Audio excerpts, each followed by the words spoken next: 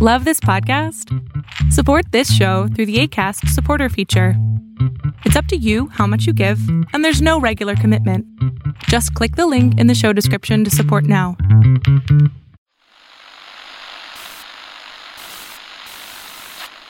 Nine, 12, 10, 28, 2, 23.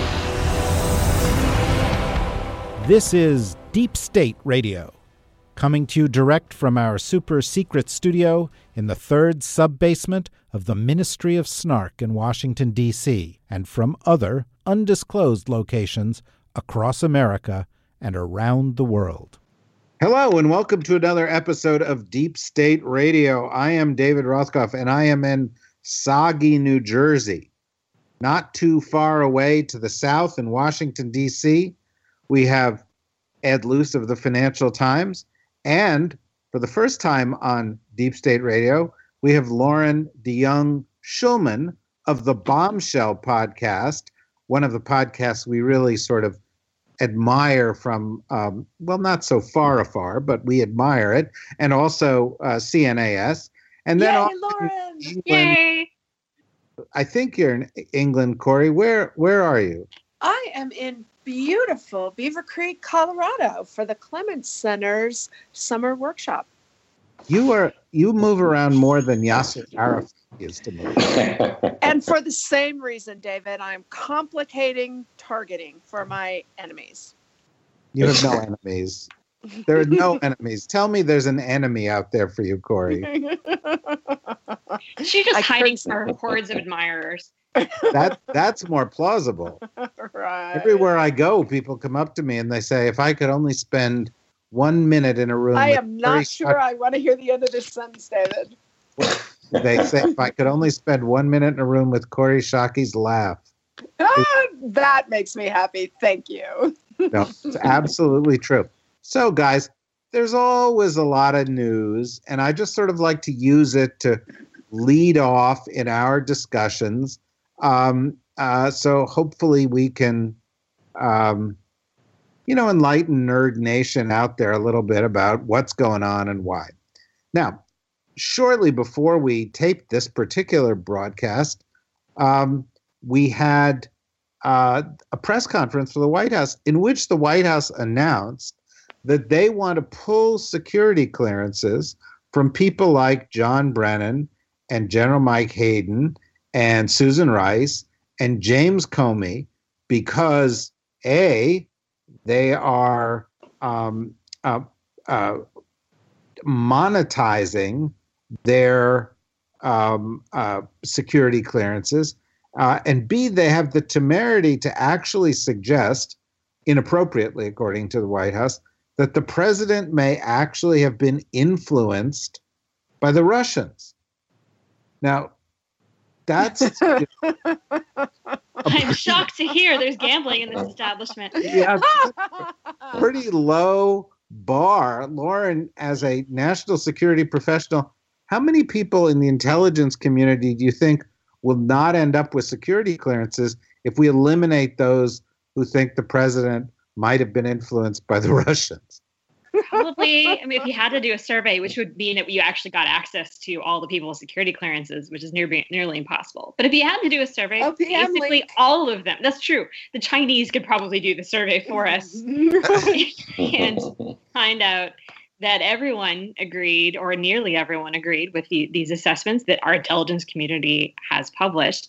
But honestly, I'm kind of surprised it took the President Trump this long to get to this kind of weapon of taking away security clearances from current and former officials. It's a great tactic for any kind of national security evildoer. Why did it take him so long? That's true. Maybe we should be switching our whole analysis of Trump, not to all the damage he's doing, but how bad he is as an evil villain. I mean, he hasn't really, been as successful as he might have been in undermining our entire national security system and the international system. I suspect there are things he could have done that he hasn't done. Corey, Yes, I agree. The president is a.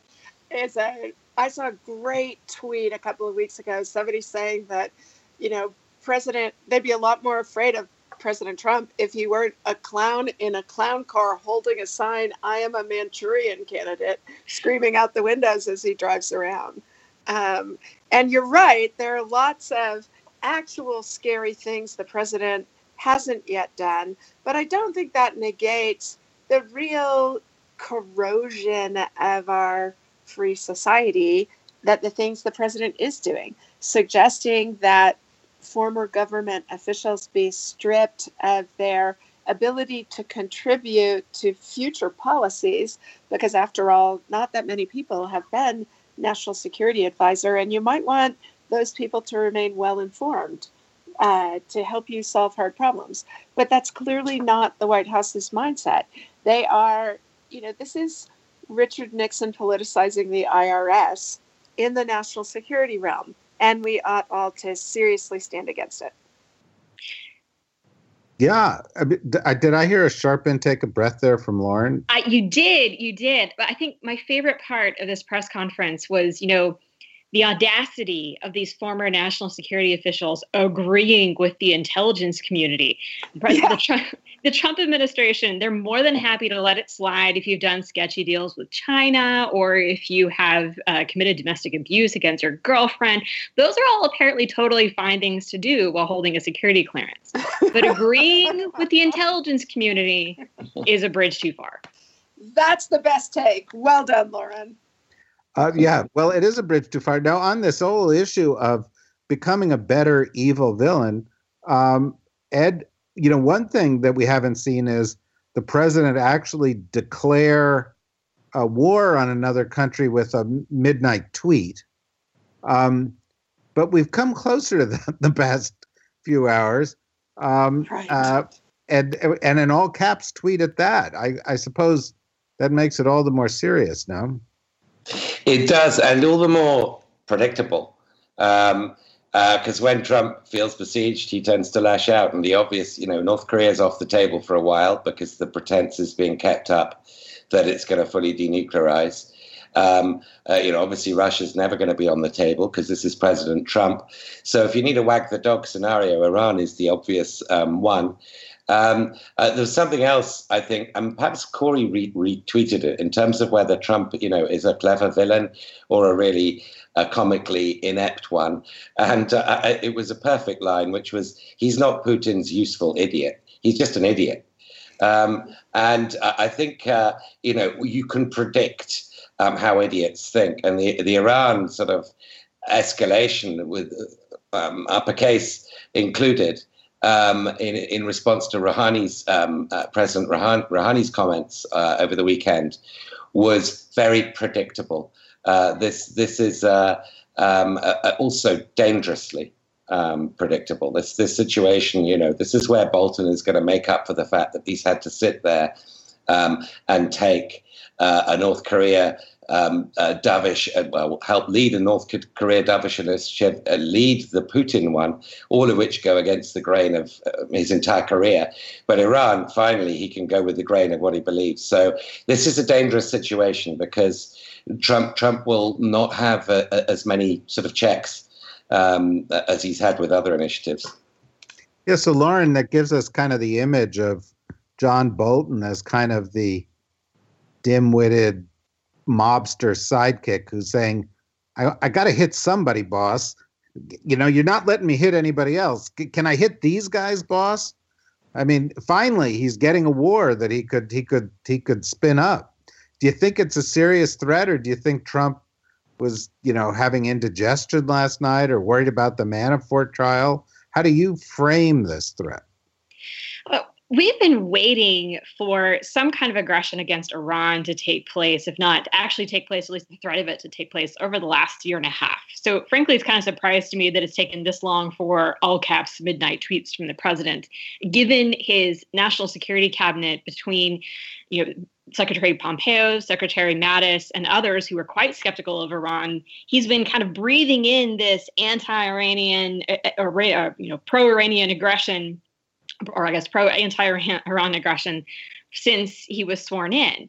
So I kind of wonder if Pompeo, to your point, not Pompeo, I wonder if Bolton has just gotten completely frustrated and bored by being a somewhat ineffectual national security advisor and has taken advantage of Trump's frustration with North Korea to plant this idea in his head of like, well, you know what's a really good sell, boss, and everyone on your National Security Council is going to love it, is let's just start kind of messing with Iran a little bit.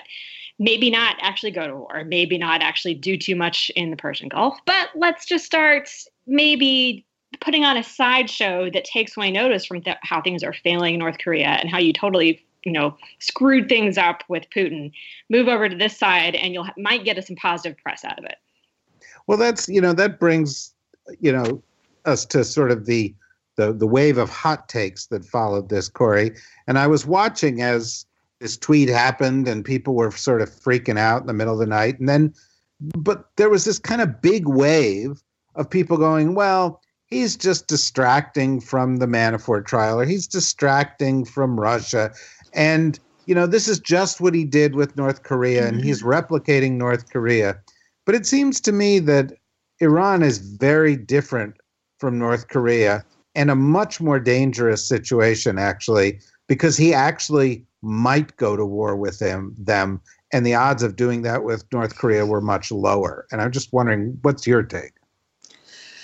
My sense is that I think it's unlikely that the president is actually going to go to war on the Korean Peninsula or against Iraq, because if you look at the pattern, he always supports a war when it's about to start in order to look tough, but jump ship as soon as 72 hours of cruise missiles haven't solved a long-term complicated problem. So I don't actually think he has the stomach for fighting wars. I think President Trump's basically a chicken hawk. But that is not unproblematic, because what I think I see happening is the president, with all of this antagonistic, aggressive bluster, is, first of all, making the United States look like a lathering at the corner of its mouth rabid dog, rather than the judicious giver and enforcer of rules of the liberal international order. So that's costly. It's changing how other people think about the United States. But second of all, to make those kinds of threats with no policies that support them actually degrades the power of American threats, which is something that people complained about endlessly when President Obama didn't enforce the red line in Syria. And I feel like President Trump's doing the same thing, but in his own scattershot, erratic, no follow-up policy kind of way. David and Corey, there's a couple of things that are really interesting for context here. And one being that a lot of the senior Middle East officials on the National Security Council have either departed recently or are departing quite soon, including those who might have assumed would be in line with a let's go get Iran kind of strategy. So that's one. And the second being, for all the expectation of that as we pulled out of the JCPOA, as we expected to have a harder line on Iran, the Trump Middle East strategy basically kind of sucks if that's their plan. They have no strategy in Syria. They're not terribly good at figuring out what to do vis-a-vis Hezbollah and other Iranian proxies in the region. They are kind of supporting some actions in Yemen and elsewhere, but not really to the point where it's actually making any difference. And they're being schizophrenic and, secretive enough about their overall plans in the Middle East that the Iranians probably have no real idea what to expect other than the president's tweets. So if there is a strategy, which is highly doubtful, that nobody really knows it, and certainly it's only in the president's head. Well, it's also possibly in Bibi Netanyahu's head. Well, that's also right. True. Right. I mean, he probably thought this was like a love letter from Trump. Now, Ed, one of the things that seems to be evolving in the world that we might not have expected is that high-level diplomacy is taking place with deft feints and parries in the Twitterverse. And so the president does his all caps tweet, and the Iranian foreign minister, Javad Zarif, comes back with a tweet that is partially in caps saying, "Color us unimpressed," and then says, "The world heard even harsher bluster a few months ago, and Iranians have heard them, albeit more civilized ones, for 40 years. We've been around for millennia and seen fall of empires, including our own, which lasted more than the life of some countries," and then back in big caps, "Be cautious." And it's like, have we really come to the point that the insane president of the United States is getting snarky tweets back from the foreign minister of Iran, and that's how we're conducting global affairs? Well, it's not just Javad Zarif. I mean, Donald Tusk of the European Union has got into quite a clever subtweeting mode, although maybe too clever by half, with Trump. I'm a little bit worried about the direction in which this is pushing Iranian politics. And it wasn't long ago that we had a moderate, Rouhani, re-elected, partly on the back of the beginnings of economic benefits from the 2015 JCPOA. And so the direction was going in the way the Obama administration and others across the foreign policy establishment rightly said it would go, which is this will embolden pro-business, moderate forces within Iran, normalizing forces within Iran, and help make Iran progressively over time a better interlocutor. Now, as you pointed out, there were plenty of people who hated the Iran deal from day one, not least Bibi Netanyahu, who's been undermining it in a sort of unprecedented way, including speaking against Obama's deal to the joint houses of Congress, a complete break with precedent. He's now getting his way, and I don't know whether Trump understands what, if Lauren's correct, and that's the kind of advice Bolton's been giving him, that you can just do this, amp this up. We don't actually need to start a real shooting war anytime soon. If that's, that's where he's getting advice from. Clearly, he's getting that kind of advice from Netanyahu and questionable cherry-picked intelligence, no doubt, as well. Then maybe Corey's right that this will just sort of remain a Twitter all caps versus, partial caps sort of diplomatic crossfire. But it makes the politics of any in another context relatively minor sort of punitive or interdiction action in the Gulf of Iranian vessels or around Yemen a lot more highly strung, a lot more prone to rapid escalation and misunderstanding. So it just does make the whole situation a lot more dangerous. Well, let's take a little bit of a break here, because although the deep state radio nerds out there are extremely sophisticated people, it's who's laughing at that? Me. They're very sophisticated, but we want to put things in some context. Lauren, and let me rush to say I'm not laughing at deep state nerds. I'm laughing with eager anticipation at that wind-up, David. Oh, I see. Well, thank you. Thank you. Well, but Lauren, I was just thinking perhaps it'd be helpful to put things in context. So the president pulled out of, you referred to as JCPOA.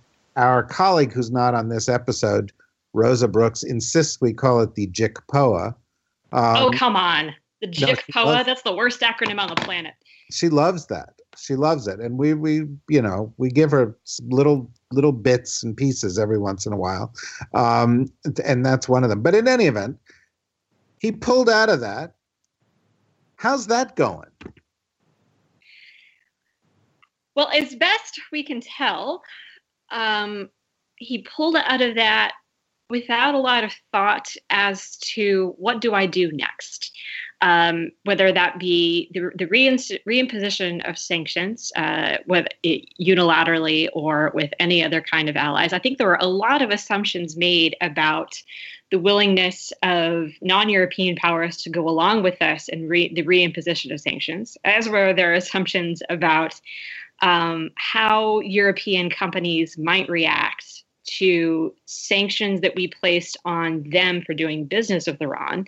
And I don't think when anyone was in the room when they were coming up with the proposal to pull out of the Iran deal, that they thought that we would be going into apparently a major trade war with anyone who raises their hand, seriously complicating any kind of real message that we want to send, either message that we want to send or political benefit that we might have achieved in some way. So while I do have great respect for those at Treasury and State who come up with the sanction strategies that we've done in the past, I would dare say that they have no idea what the F they're doing right now and would love some guidance on what is the direction that we're supposed to be going, particularly given all the mixed messages that we have with our partners in Europe, with China, with India, and with Russia, and many others on this front.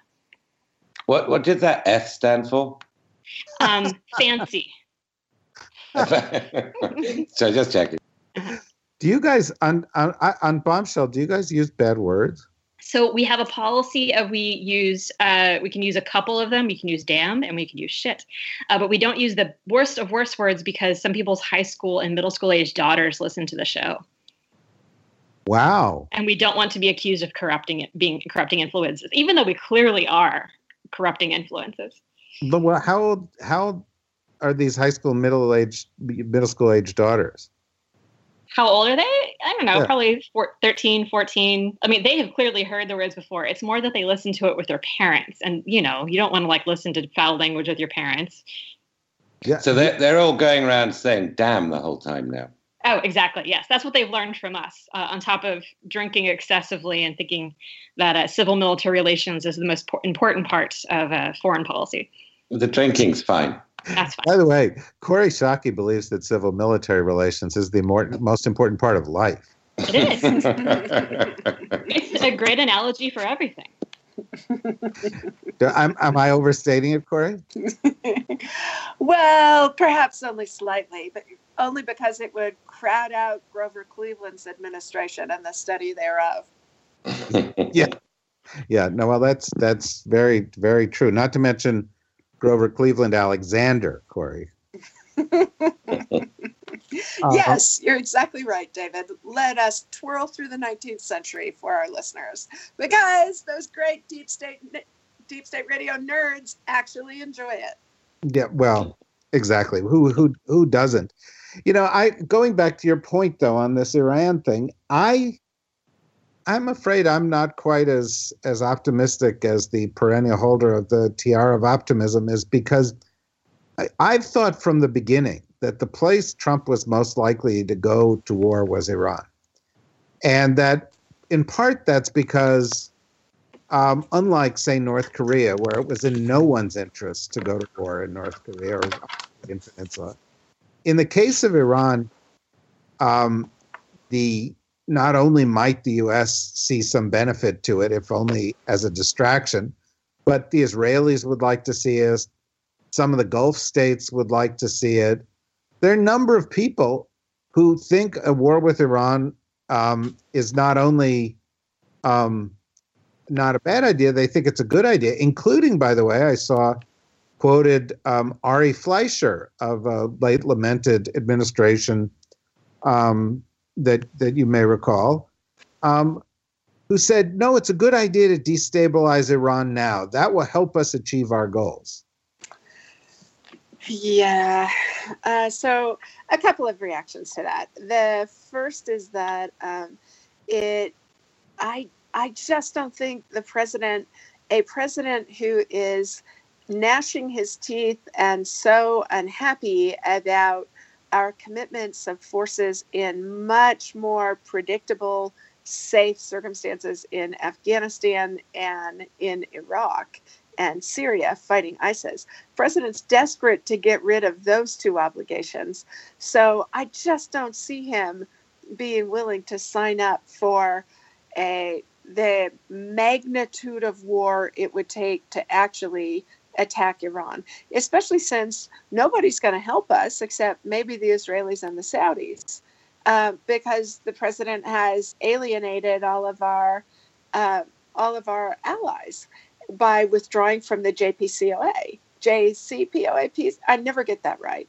Anyway, that's why Rosa says JCPOA. So that's one thing. I just don't. I can't see this president having the attention span to want to develop a strategy for the war, to think about the 6 months of flowing forces to the region. I just don't see him doing it.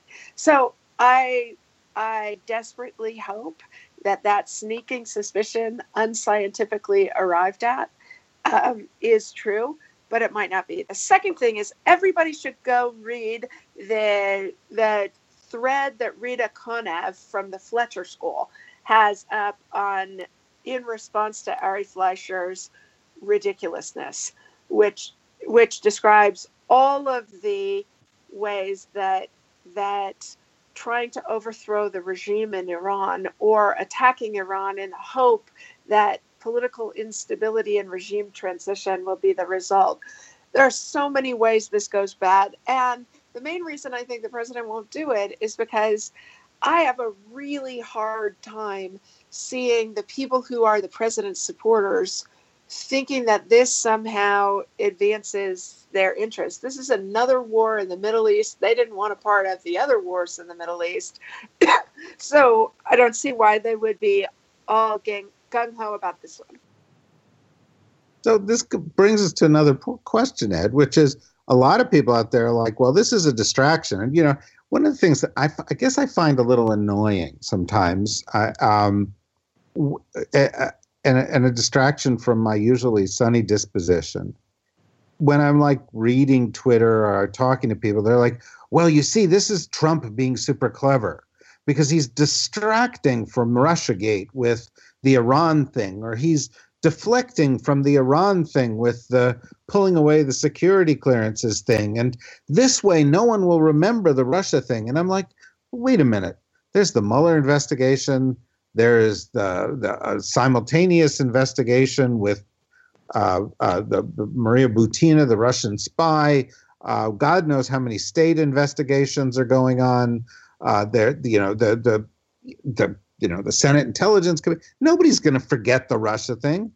I mean, Trump may think it's out of the news cycle, but this is kind of BS-y analysis, isn't it? It is. I mean, if you think of, I don't know, you think of great writers, journalists of the pre-Twitter age, they have it a lot better because, you can summarize all their writings. And presumably you can't subpoena their emails, even their private letters, and you've got a more considered body of work there. For those of us foolish enough to react, with our reptilian brains on this social medium, I dread to think, what, some PhD analysis of the body of our work would look like if that's what we're going to be evaluated by. So people, I forgive because I've been guilty of instant reactions on Twitter that look all knowing and end up being complete bullshit. And I've tried to curb that instinct.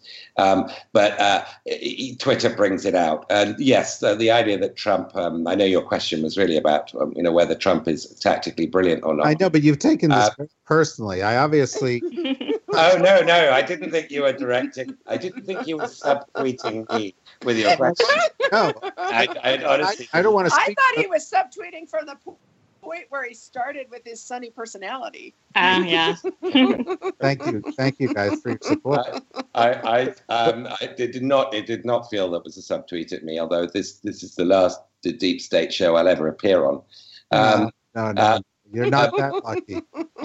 We're the Deep State. We will find you wherever you are. You'll find me, and I will willingly give myself up. But the just as we've started this show, Michael Cohen, Trump's former personal lawyer, has waived all attorney-client privilege. New York Times breaking story: 12 on the recordings and all other communications with Trump. 12 recordings of conversations between him and Trump. So no amount. Wow.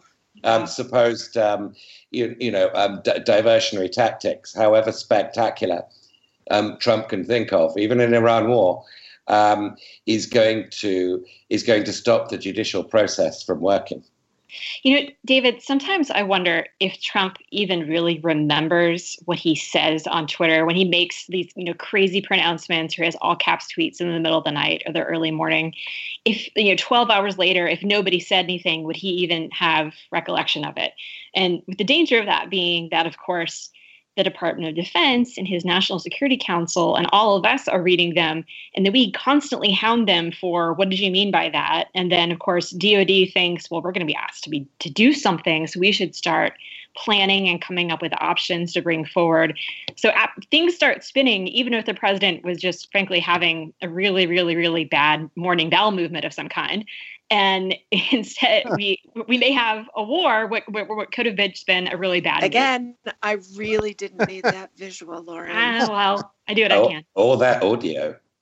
No, well, but, that's the image I have, Isn't that the image you have? This kind of old dude puttering around in his bathrobe. David! No, but... with a half-eaten cheeseburger in the pocket of his bathrobe. Exactly. That was a nice detail, Ed. His wife is not talking to him, right?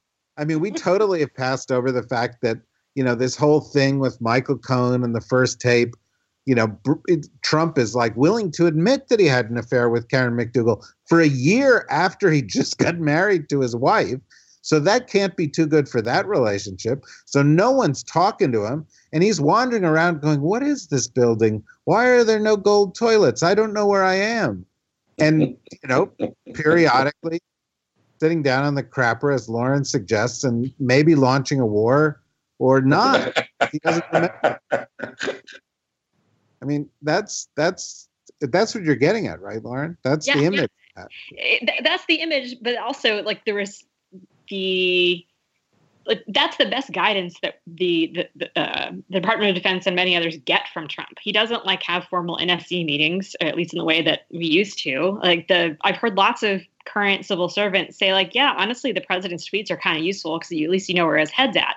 But maybe you don't. Maybe his head was just having a stray thought and he forgot about it. And we're spinning up huge mechanisms of the national security apparatus, plus all of us losing sleep over it. And really, it was just a bad mood. So maybe the fault is all of us. Oh, that's wow. I didn't feel guilty about this at all until now, but now suddenly, and I'm not being sensitive enough to this crazed guy walking around in the White House. But I think we are at a kind of a moment, Corey, where even for all of your optimism, we have to face the reality. Things are going to get rougher for Trump in the middle of the night. He's going to be padding around and the walls are closing in, and the Manafort trial, which was supposed to start on the 25th, just got postponed to the 31st. So it's going to start next week. And there's Michael Cohen, and there are these tapes, and there's Mueller, and there's, multiple investigations. And the question is, what does pressure like that do to a man like this? Well, I think we see it. I would love to see one of the Deep State Radio nerds do a time plot of when revelations from the Mueller investigation become evident to the president, and the president's most intemperate frothing at the mouth, lashing out on Twitter. The only thing I will say is I don't think the steering wheel is connected to the engine. I have not seen, well, I'd love to see you guys' reactions to this, because it seems to me that the president's bad policy choices have all been deliberate policy choices, not erratic heat of the moment choices. So the good news is the enormous damage the president of the United States is doing to the United States is largely rhetorical and is largely conveying his actual views, but the policies are not in close sync with that. And that's a really good thing. So I think the president in his bathrobe with a half-eaten cheeseburger in his pocket and, walking around the house tweeting stuff in the middle of the night is one of the least bad outcomes we can hope for at this point in time.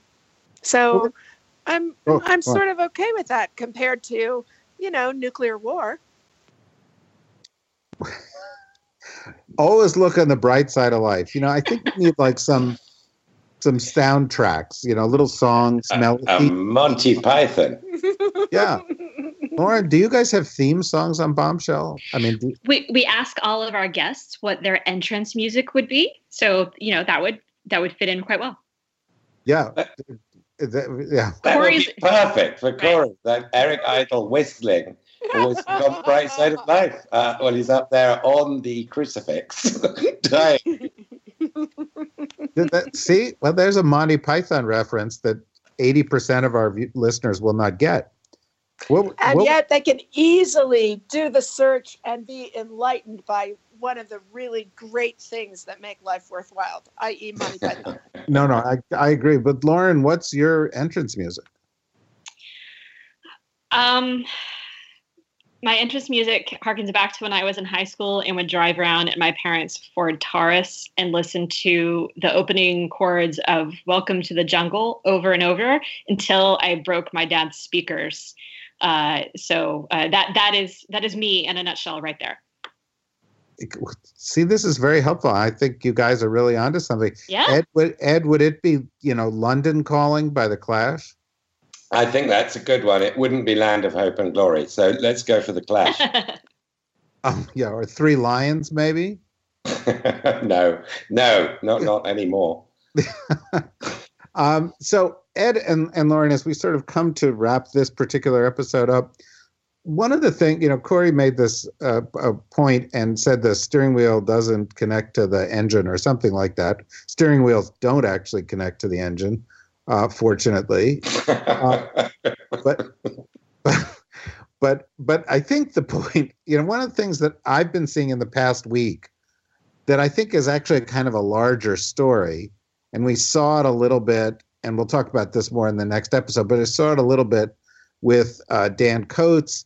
But I think we've also seen it with the sort of disappearance of General Mattis recently and some of the actions of the State Department. And so, is that we seem to be, for the first time in my memory, at a situation where there is the White House foreign policy, and then there's the foreign policy of the rest of the government.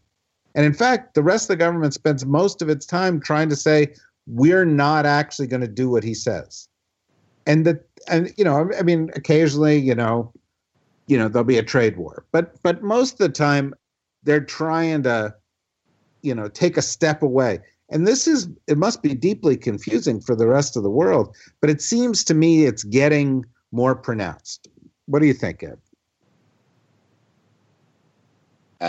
Sorry, I got very momentarily distracted. Could you repeat the last bit of the question? But let me repeat it this way. What do you think, Lauren? So I think you're absolutely right that there is a Trump foreign policy, and then there's probably separate from that a White House foreign policy and an NSC foreign policy, and then there's the agencies. I think that they occasionally all align, but rarely, as you suggest. And the worry that I have about that is, bureaucratic resistance to the executive is pretty normal. This is part of bureaucratic politics that we study.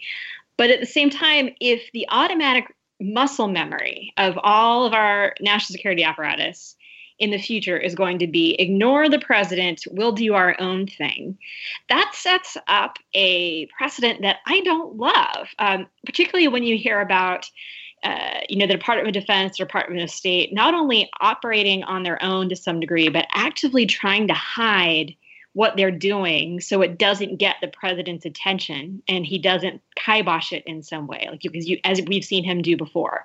So it may be good in the short term, I guess, to keep us all alive. But I think about that next president who will come in and find that he has an entire U.S. government that doesn't really care much about what he says, at least in the national security world, and having to kind of retrain that system to be responsive to a president's interests. And it might catch on. I mean, like this whole idea of a deep state, before you know it, you'd get podcasts named after it. Good. Well, I mean, I have to say, there were a bunch of people out there when we started the podcast who were like, well, don't use the term deep state because that just plays into their hands. But there was a little irony in calling it deep state radio. But on the other hand, as you look at what's happening and as you look at this sort of bifurcation of our foreign policy and, public servants actually doing what they're supposed to do, including pushing back on the president, I think it's quite possible that this story ends up with the people of the deep state being the heroes. So two things. Thing one, David, you didn't ask me my baseball walk-on music. Oh, yeah. Well, no, we were talking about your walk-on music. What do you think it is? It would be Elle King's song, America's Sweetheart. Oh. Which, if you listen to the song, is about not being America's sweetheart. So I'm not, it's a very funny, very witty, ribald song. So I guess mine would end up being Everyone Hates the Jews by Tom Lehrer. National Brotherhood Day is the title of that song, David. Yeah, okay, go on. Sorry. The serious point, though, is that I have come to the conclusion that it is right and proper for me to plead with everyone I know in the administration not to resign, no matter how tempted they may be because of the president's disgraceful behavior.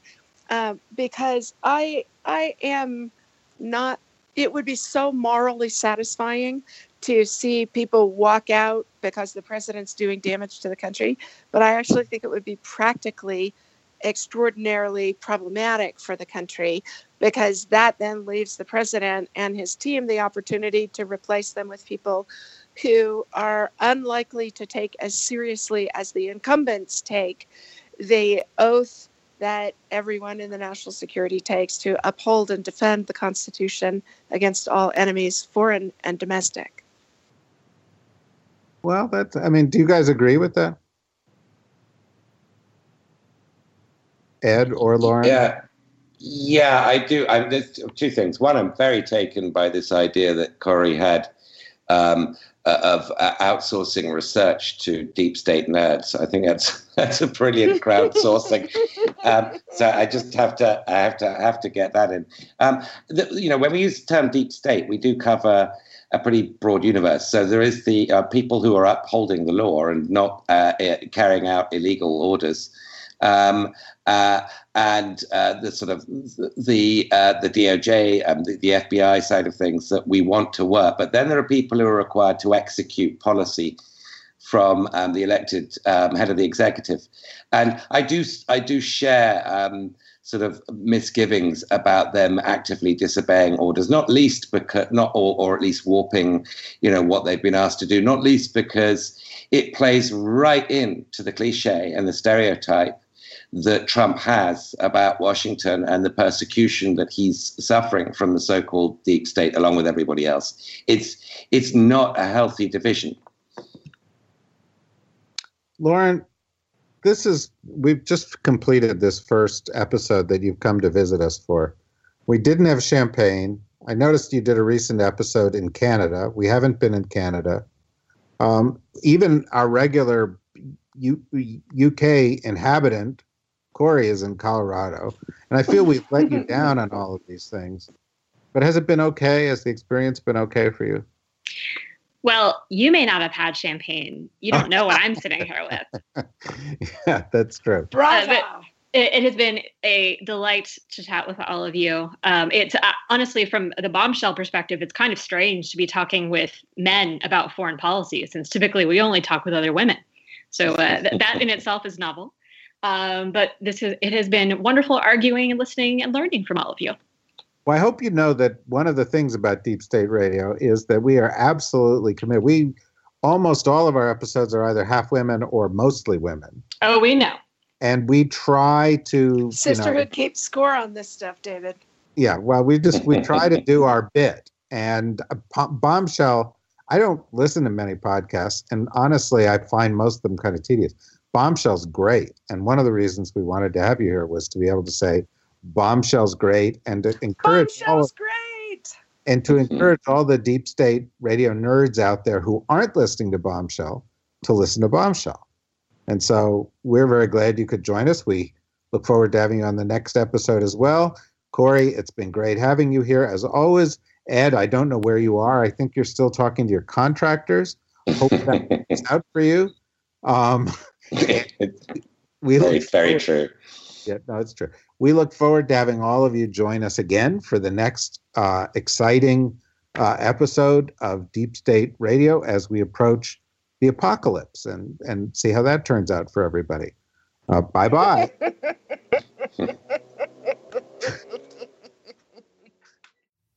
Deep State Radio is a production of the Deep State Radio Network, a division of TRG Interactive Media. Our podcast today was produced in cooperation with Goat Rodeo Productions and was supervised by Ian Enright. Join us again for another episode of Deep State Radio. If you don't, we know where to find you.